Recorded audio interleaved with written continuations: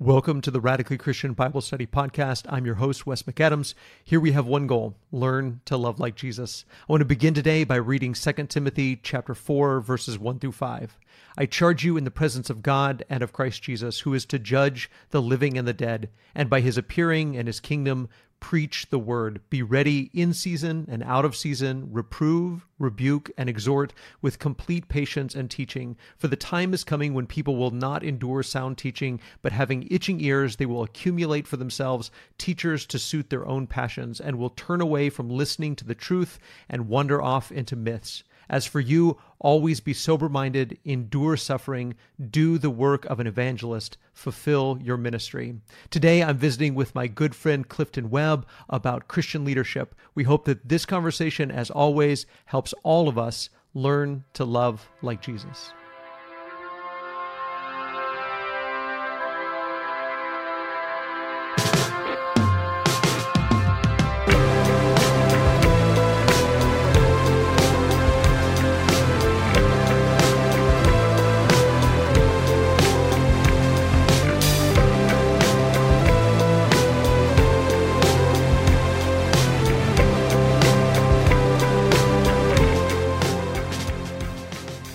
Brother Clifton Webb, welcome back to the podcast, brother. Thank you, brother. It's good to be back on with you. It is good to see your face, good to hear your voice. Although I've been hearing your voice quite a bit lately. Over the last couple of days, I've been listening to some of your sermons, and I told you before we hit record that it feels like we've been having a conversation already because you've been talking to me, but now I get the chance to talk to you. So I'm excited to talk about what you've been preaching about. But why don't you go ahead and tell us, what have you been teaching or preaching lately? Well, as of late, I know we just came out of a leadership series on the roles and the responsibilities of the elders, preachers, and deacons. But before I go into that, I just want to say thank you for just having me on this, wonderful podcast. I've always enjoyed you. You have been a tremendous encourager to me in my walk. One of the things I could tell you, man, you recall when we was in a forum that you and I are on, and I was just basically telling you at one time, and my spirit's kind of low by this being my first work at the Wayne Road Church of Christ, and the Lord gave me my first work during the pandemic, and I never forget, that's how you and I started talking. You was just a tremendous encourager ever since. And I just want to say thank you. And I haven't forgotten about that, not one bit. And it helped me in my walk, in my ministry here at the Wayne Road Church of Christ. Well, thank you, brother. It is a pleasure to know you. I'm encouraged by you, brother. Yes, sir. And, back to your question, the original question about what I've been speaking on lately is the leadership, the roles and responsibilities of the elders, the deacons, and the preachers. And that relates to our second part that we started earlier this year on discipleship. Actually, we do a discipleship series every week. It's one of the things that's part of our, baby here at Wayne Road Church of Christ, as we are considering growing and expanding the church building at Wayne Road Church of Christ. We have been increasing in size here slowly, but it's getting to a point where when we have big events, we have standing room only, and so we appreciate what God is doing for us and through us here at the Wayne Road Church of Christ. And one of the biggest things that we've been dealing with is discipleship and leadership. Those two things correlate with one another. You can't have one without another. One of our philosophies here, if you will, is follow the leader. Okay, if the leader is not doing it, then how is the disciples going to follow? That makes sense. And so, Amen. Our biggest thing is our mission statement here at the Wayne Road Church of Christ, which we talked briefly about before, is reach, build, and release. Reach, build, and release. So relative to the idea of discipleship, we believe our job is to reach as many as people possible, and that is to share the gospel of Jesus Christ. This is birthed out, of course, our our mission in Matthew chapter 28 and verse 18 through 20. But we're talking about mission statement. We're talking about a small statement that fits Wayne Road Church of Christ to help meet the mission of God. Okay, and so the part of the discipleship is partnering with God to disciple others, to make other disciples make other disciples. That's the biggest thing that we see here that's needed in this community. I know we can talk about evangelism and discipleship and how some of them correlate, but sometimes they're not the same. Okay, discipleship is a different level of it's because it comes with a level of discipline. That means, hey, do what I do as Christ has done. And so you, as the leader, are empowering those that you serve to do what you do like Jesus do. That makes sense? Yeah, no doubt. Well, let's talk about this idea of leadership and the way, particularly the way that you are drawing out of Scripture what it means to be a leader and then teaching to the congregation, because I was listening to your sermons and brother, I love That's how scary. direct I love how direct that you are and how honest that you are. Let's start with this for just a second. I really want to get to the idea of the evangelist or the preacher, but you were talking in one of the earlier lessons in this series, you were talking about an elder's family, and you were talking about their wife and their kids. You're talking about what it means to have faithful children, and I really liked your take on that. And you were talking in very explicit terms. You know what it means to have children that are wild, they're living riotous lives, and so talk about that, if you would, for just a second, about the importance of a leader's family, why that's important, why when Paul talks to Timothy and Titus about leadership and about the men that are called to lead in the church, that he spends so much time talking about their family. Why is that so important? I believe that is so important because the church is styled as a family, right? The church of Christ is the family of God. And so as a family, God, we're going to act just like a typical family. But in this case, when you're dealing with leadership and being an example to the flock, it is so important to Paul in 1 Timothy chapter 3 and Titus chapter 1 that their house is in order, because stewardship, because eldership, or any role or talent that God has given us as a gift to the church is a stewardship to the church. Okay, and it is being a steward, that is, you ought to be faithful in all things. And so the eldership role, and inclusive of this, the leadership role, you have to be a steward over your own house. And if you're a steward over your own house, then you can be a steward over God's house. That makes sense? And so, and that comes from 1 Timothy chapter 3 and verse number 5. In fact, I used to quote that verse when I was a little boy. That's when my mother understood that there was something different about me relative to reading the Bible. This was back when I was growing up in a charismatic movement at the time, but I believe the Lord was, still working on me as a little boy. I just didn't know it. I tell people preaching was not a part on my menu, but it was a part of His menu. So, but I enjoyed the Bible, and I remember as a young boy reading 1 Timothy chapter 3, and I believe it's verse number 5, about if a man can't, have his house in order, how can he take care of the household of God? Because this is a big responsibility. And so if your wife is not grave, if your wife is a busybody, that can be frowned on by not only the church, but it can be frowned on, more importantly, from the world's perspective. Because remember, he charged Timothy to charge the saints of God at Ephesus to teach no other doctrine, and to avoid myths and fables. So that was running rampant around there. And all the world needed at that time is a good excuse or out on God by looking at the man of God's family. Hmm. Yeah. And Yeah, that's in definitely. Titus as well.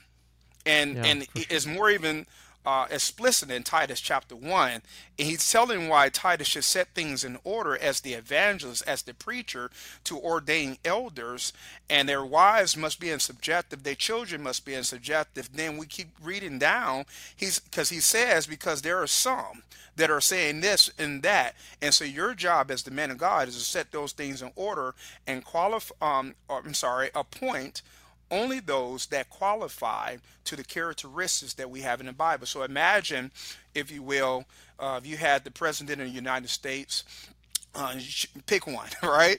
And their children is wow, their wife is wow. How would that look to the office?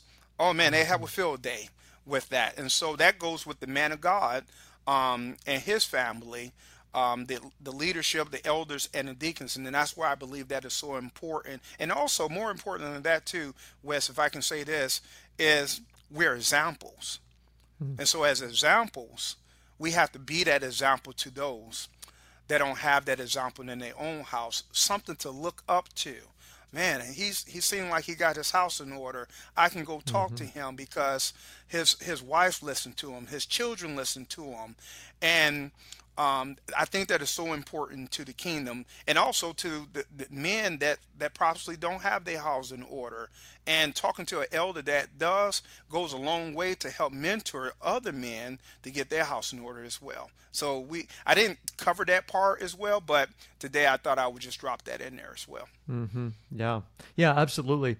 Let's talk about this. And for those that aren't familiar with Churches of Christ, the way that we believe that the local church should be organized is with shepherds, elders, deacons that are servants, ministers, and then preachers or evangelists.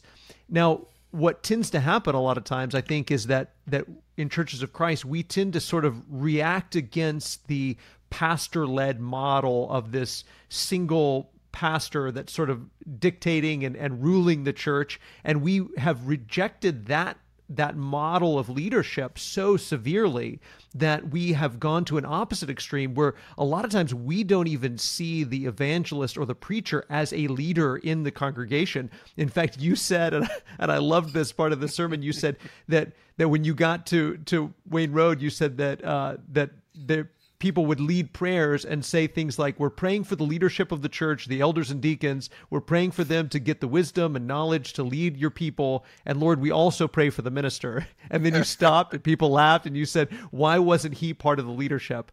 And that's a great question. So talk about that, if you would, about that idea that we sometimes take the word leadership and we think of elders and deacons, but we don't necessarily put the minister or the evangelist in that category.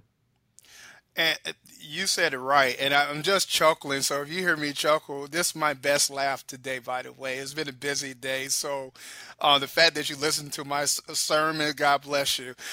They were And great. what I mentioned in that sermon is the programming that we have in Western civilization, as it relates to the Church of Christ, birth on American soil. Okay, Hmm. it's the idea that the elders are and the deacons are over the preacher, and that's the conundrum that we had in the church for a century or so in the body of Christ. And not to rehash that, but that's where it bursts from. But it really does not birth, in my estimation, from the Word of God. And so I had to speak, which is our slogan, where the Bible speak, and silent where the Hmm. Bible is silent. I believe that the elders and the preachers work cohesively as a leadership team. Um, Hmm.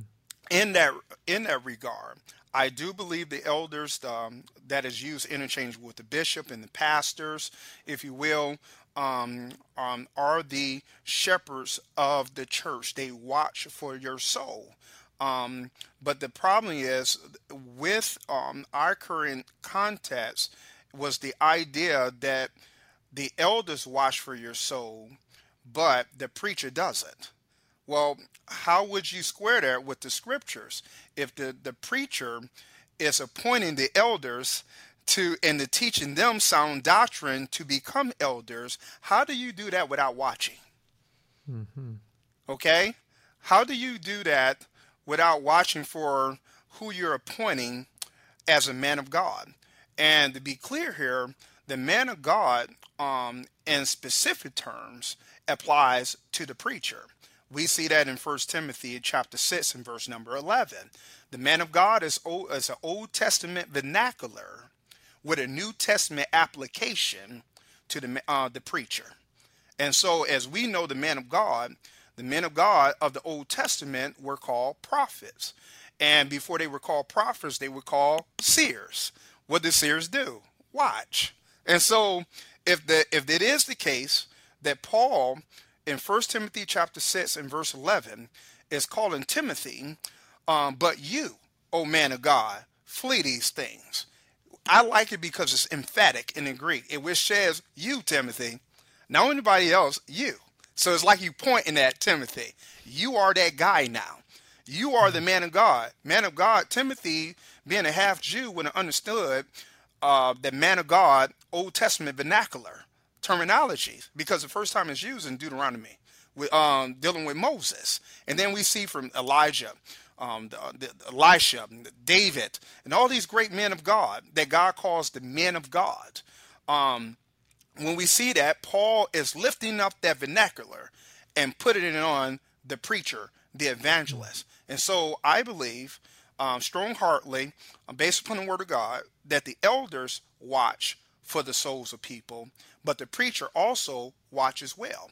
And we can find that in 2 Timothy chapter 4, when Paul tells Timothy to do the work of an evangelist and watch in all things. Well, what is he watching out for, Brother Wes?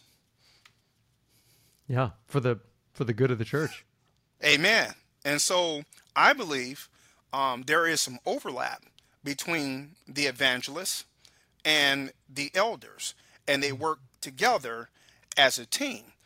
It's just unfortunate we have a segment of brothers who disagree with this, and it comes from, I really believe, a traditional mindset. I think it started with good intent, because we see the divide that happened by the time the second century came, and we see the plurality of elders go from plurality of elders to this one elder over the elders, to this bishop over the elders, to the archbishop over the elders, and they end up into the Catholic Church as we know today.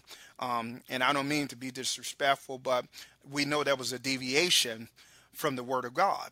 And so if we're going to get back into what leadership truly looked like, then we can't start because they do it. Denominations do it, or other religions do it. No, we got to start our base from the Word of God, because the second time that Paul used the man of God vernacular is in 2 Timothy chapter 3 and verse 17, that all scriptures are inspired by God. And then you drop down to that the last verse, he said that the man of God may be perfectly furnished. Okay, so it's bringing that. And so how do we get back to what God saw in the text? We go back to the Word. And so as a result, we look at some of our Church of Christ websites, we'll see who we are about, and we have the elders over the deacons, then the deacons over the preacher. And I'm still trying to figure out, how did the preacher get up under the deacon? Yeah. Yeah. Well, and I love the emphasis that you put on one side, the authority that the evangelist has to preach the word, to proclaim the good news about Jesus, and then on the other side, how we are under the word, that we are responsible to only preach the word, to not preach our opinion, to not point people towards us, to not make it about ourselves. In fact, you said preachers are supposed to point people to Jesus and then get out of the way. And I love that. But one of my favorite quotes that you said, listen to the voice of the people you serve, but be reminded that the people's voice is not the voice of God. The voice of God.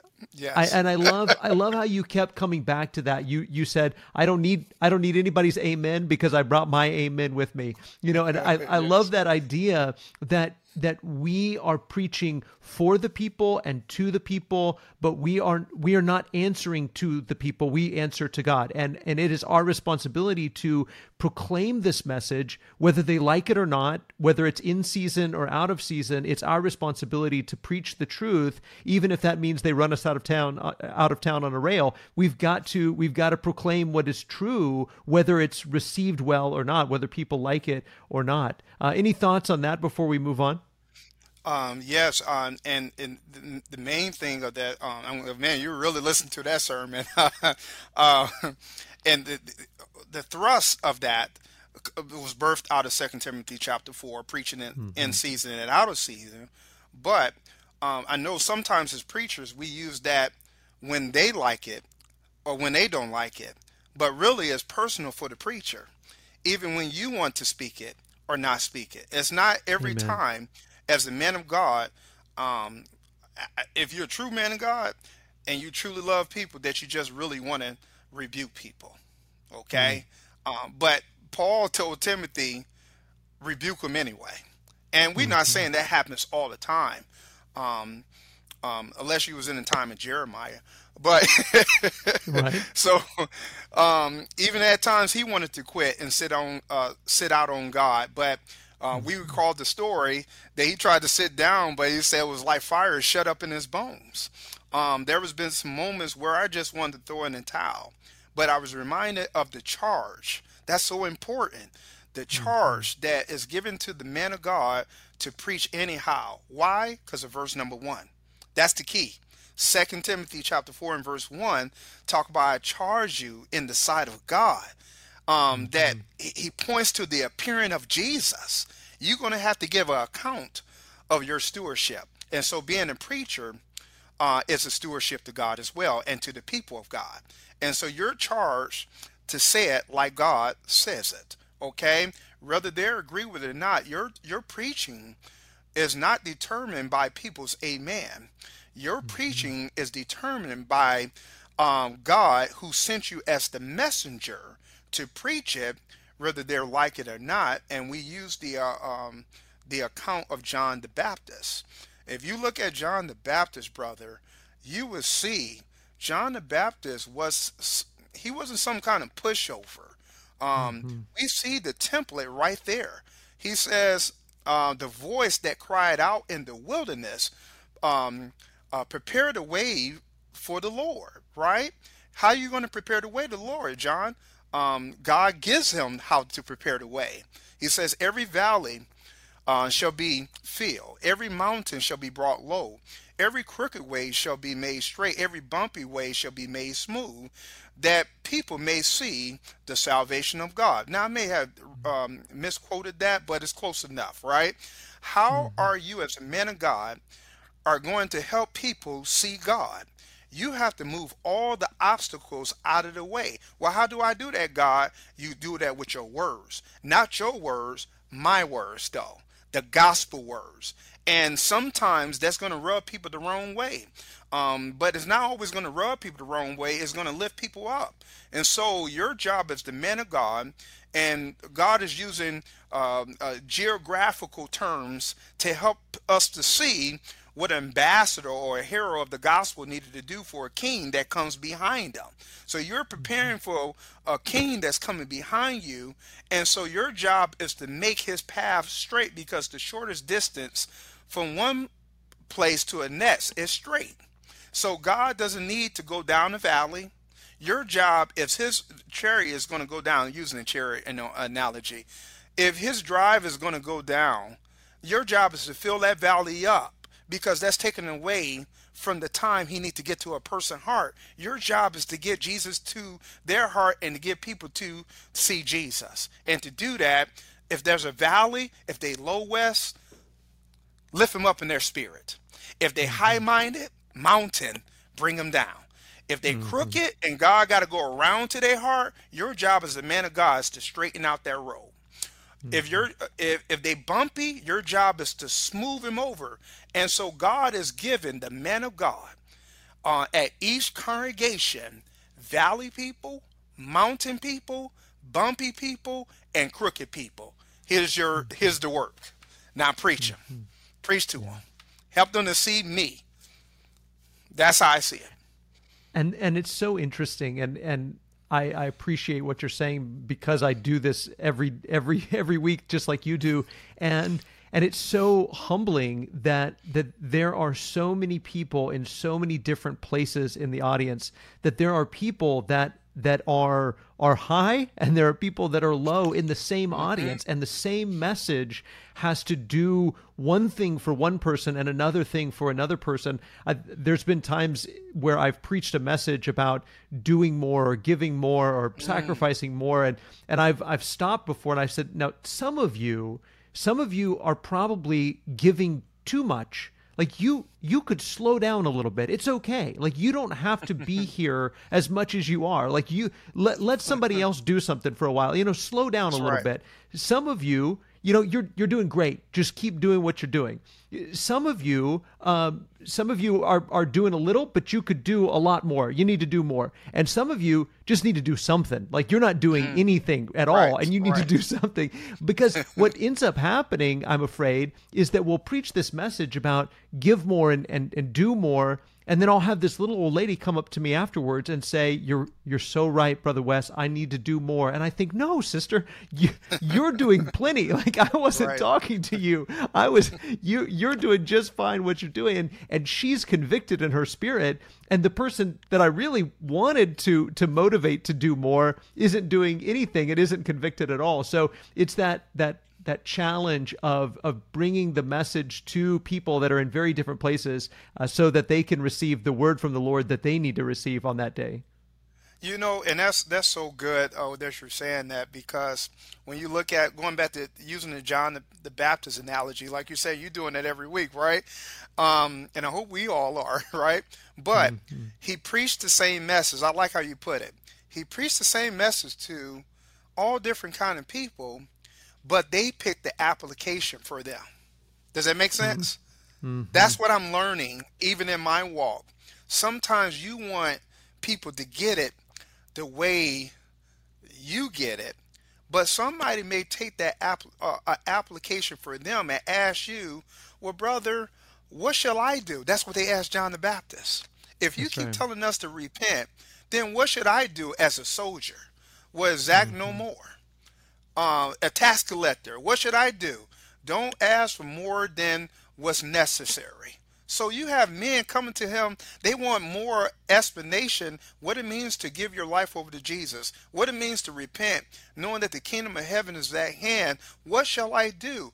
What they know, sometimes they know, but they don't know that they know until you share with them as the man of God, to help them to see what God will want them to do. So your job as a man of God too is to develop them into what God wanted to be, not you. What God wanted to be. And the ultimate goal is all of us to look like Jesus, to be like Jesus. Anything less would not do. And that's why Peter says in 2 Peter chapter 1 and verse number 5, besides all these things, add to your faith what? Virtue. That word virtue is excellence. And it's equivalent to our terminology in our American soldier slogan, be all you can be, right? Mediocrity won't do in the kingdom of God. God expects excellence because of what he did at that cross for you.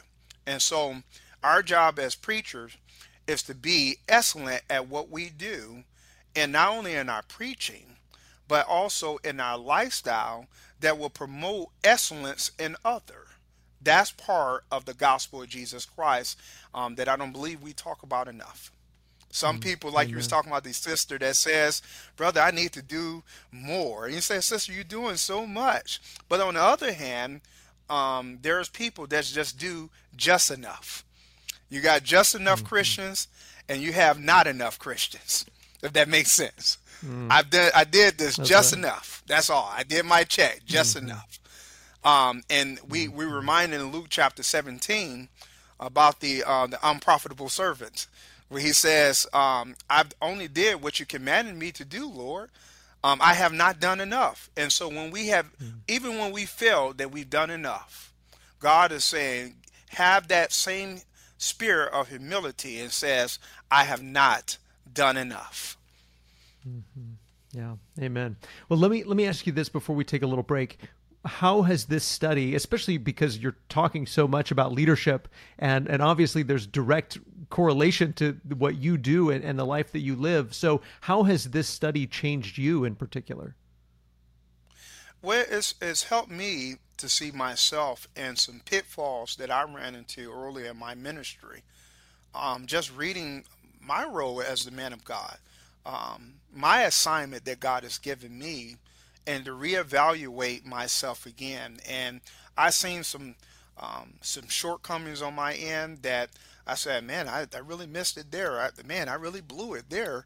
But now studying this and helping people understand my role, the eldest role and deacon role, I made it personal for me to help me do better as far as being more gentle. Okay, Mm. the Bible talks about the man of God should not strive with men, but he should be gentle. Even though I'm direct, as you already said, Wes, and people have always known me at that. But there's a fine line there. Sometimes we can be too direct, too blunt. And so, as a man of God, I aspire to be more nurturing, more gentle. Every fish, my dad taught me when he used to teach me fishing. Asked my dad, I said, Dad, why you have so many different baits or lures? He said, well, son, because every fish don't require the same bait. And so I use that analogy for my ministry to help me to be successful here at the Wayne Road Church of Christ. I may be able to talk up here with somebody and we still smiling.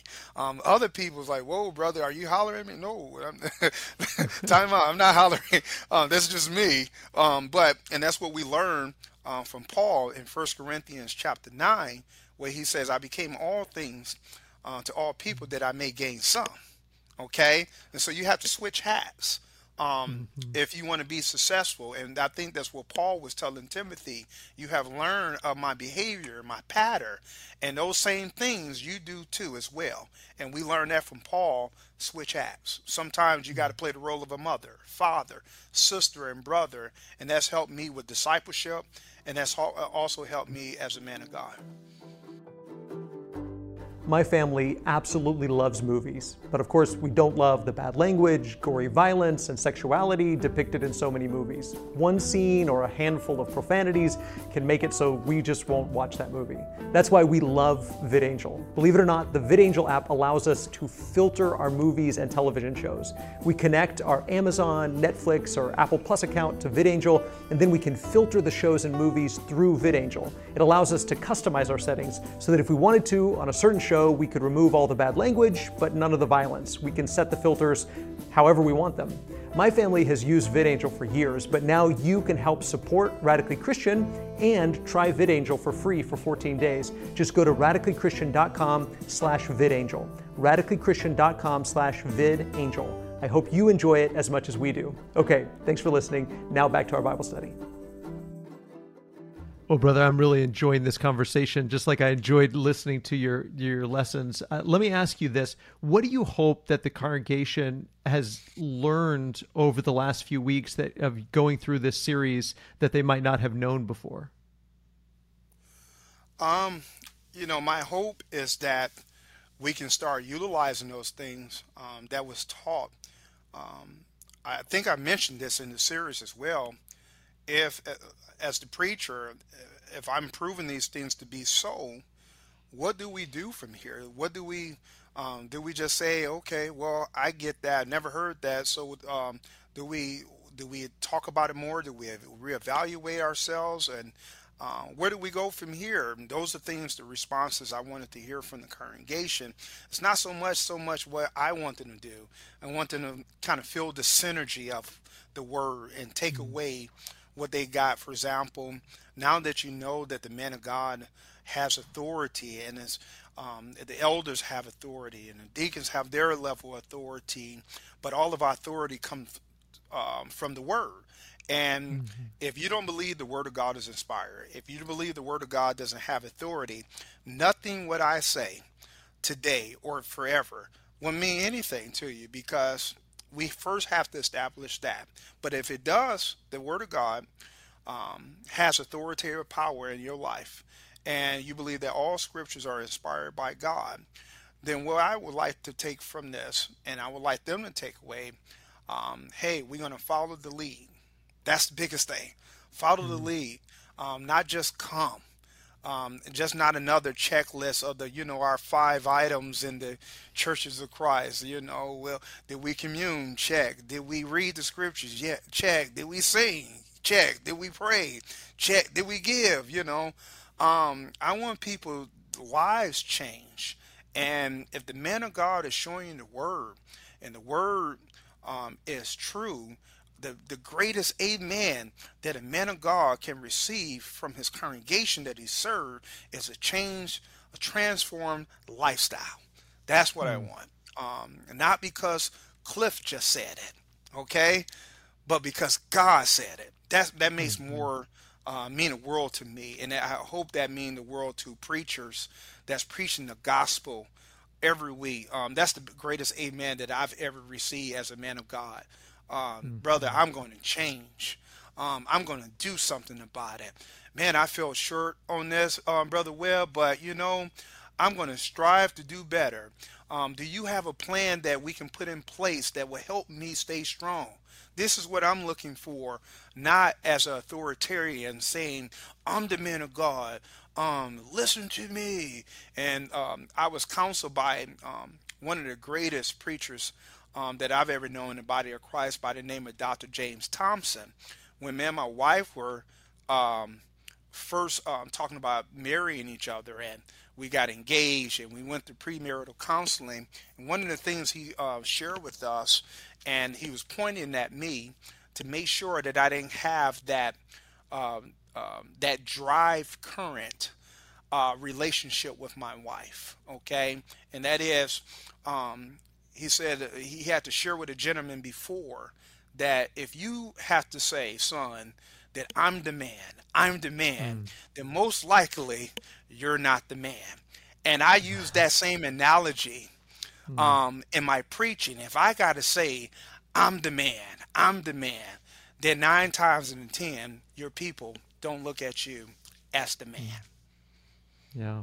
Oh, that's so good. That's exactly right. Yeah. If we have to remind people, and I think about Paul and Paul's need in 2 Corinthians to remind people of his apostolic authority, that he's an apostle and that they really need to listen to him. But instead of promoting himself, he actually sort of demoted himself. We see this cruciform recommendation of himself by saying, if I'm going to boast, let me boast in my weakness, because Lord, that's the way that we boast in Christ, is we highlight how weak we are. And the world is exactly the opposite. The world promotes themselves in a fleshly way by saying, hey, look how strong I am. And in Christ we say, look how weak I am, and his grace is sufficient for me. And so I really appreciate the fact that in your lessons you often point out, I'm not saying this because it comes from me or because I'm doing this perfectly. I'm saying this as a fellow struggler, as a fellow learner, as a fellow disciple, and we're all under Christ and under the authority of Jesus and trying to listen to him and learn from him together. So let me ask you this. As you think about this sort of transformation that happens not just intellectually but in people's lives, what sort of application do you hope that people are making in their day-to-day life and in how they I love how you said it's not about a checklist, and it's not just about what you do on Sunday morning, but what difference do these kinds of lessons, what difference does it make Monday through Saturday? You know, I think I mentioned that in the leadership series, which was very valid point. I'm glad you reminded me to bring this up here, and I think there's something that I need to hammer. When I started this leadership, I didn't want it to be another. Um, I'm the preacher, they the elder, they the deacons. I didn't want that. I wanted, if we're how the series was birthed in the first place. We're growing here. Our elder here he's getting of age, and he's not going to be here forever, but very sound in mind, one of the most busiest men here at the Wayne Road Church of Christ. And I wanted um, to instill in the body of Christ that as the preacher, as the elder, as the deacon, we're not going to be here forever. We have to reduplicate. Okay, Mm-hmm. this role of eldership preachers, because leadership is important to the growth of the church, right? And so I wanted them to come from the standpoint in um, in submitting a name to me, or who you think best qualify for this role as an elder or a deacon. um, Consider yourselves first when choosing this person. Let's look at the qualities, okay? If the elder shouldn't be a drunk, should you be? Think about this for a second, That's Wes. right. That's right. Um, okay, don't expect more of the elder's wife than you don't expect of yours, or their Mm-hmm. children and your children. Every one of us should, in some sense, have these characteristics. Every one of Mm-hmm. us, okay? And so, in choosing a elder or deacon, look really deep within yourself and have some mercy and grace when you look at your current condition. Who can I look up to? Okay, I know everybody's not going to be perfect, but I want somebody to look up to that I can hone in and say, man, I aspire to be like this gentleman. He's really a child of God. That's really what I wanted out of this sermon or sermon series that I did. Walk away not just with, oh, we're going to choose an elder. No, um, uh, no, I want to learn what it means to be an elder in a text and how that apply to me as a regular child of God. And Mm-hmm. I'm using Yeah. regular loosely, so I apologize if that was the wrong wording, but you get what I mean. Yeah, no, totally understand. So let me ask you this. This is one of my favorite questions to ask because I know that when I'm done preaching a sermon or preaching a series, I always think, oh, I wish I had included this, or I wish I had said this differently, or I wish I had emphasized this a little bit more or a little bit less. So as you kind of look back over this series, is there anything that if you went back and preached it again that you would do a little bit differently? um, I would I would definitely uh, consider my timing. Timing would have been a little bit more expedited, a little bit better, Mm. um, because I don't like to keep people too long. But they were just so enthralled. I was so impressed with how Mm. they were just so attentive listening to me, just pour over the word of God with me. I thought that was magical, but I would Mm. like to break that up more and spend more time with those different parts, add some elements um, relative to the congregation's response to the eldership, to the deaconship, to the evangelists of the church. I would spend a little bit more time with that. Not, I want you to follow them as your leader, but never as a cult. Okay, Mm. Yeah. always compare what the man of God is saying with the word of God. Even though you recognize, because some people may get miss the message. Man, we got to do everything the preacher says. Well, I'm not going to say everything there. Everything that is right within the Mhm. parameters of the Word of God. Yeah. Okay, this is so important. That's where a lot of churches have gone wrong and aligned themselves with the wrong people, because just as much there are lovers of good people, there are lovers of bad people, according to Titus chapter Mm. 1. Yeah. Yeah, amen. Well, I know you've got more to do. You're a bivocational guy, and you've got a busy day ahead of you. But before you go, what's next? What are you preparing to teach or preach coming up? Right now, I've been working on just the gospel accounts Mm, of Jesus Christ and just pouring in because I always talking about the powers in the gospel. I want to start bringing out more points about Jesus, just learning Jesus. I know many times we stress doctrine. I'm all for that, Brother West, but I really believe that we need to get reacquainted with the Master, the importance mm, of what he did, the things that he went through, the background culture of why the things he said things like, let the dead bury the dead. That sounds like a harsh savior. But when you look at the background of what he was working with, you understand him better. And so lately we've been talking about context and dealing with traditions and how does that line up with um, the the context that we're using, that we're lifting our traditions out of. And so mm, I think that is so important to understanding and being free in Jesus Christ is important to God, so it should be important to us.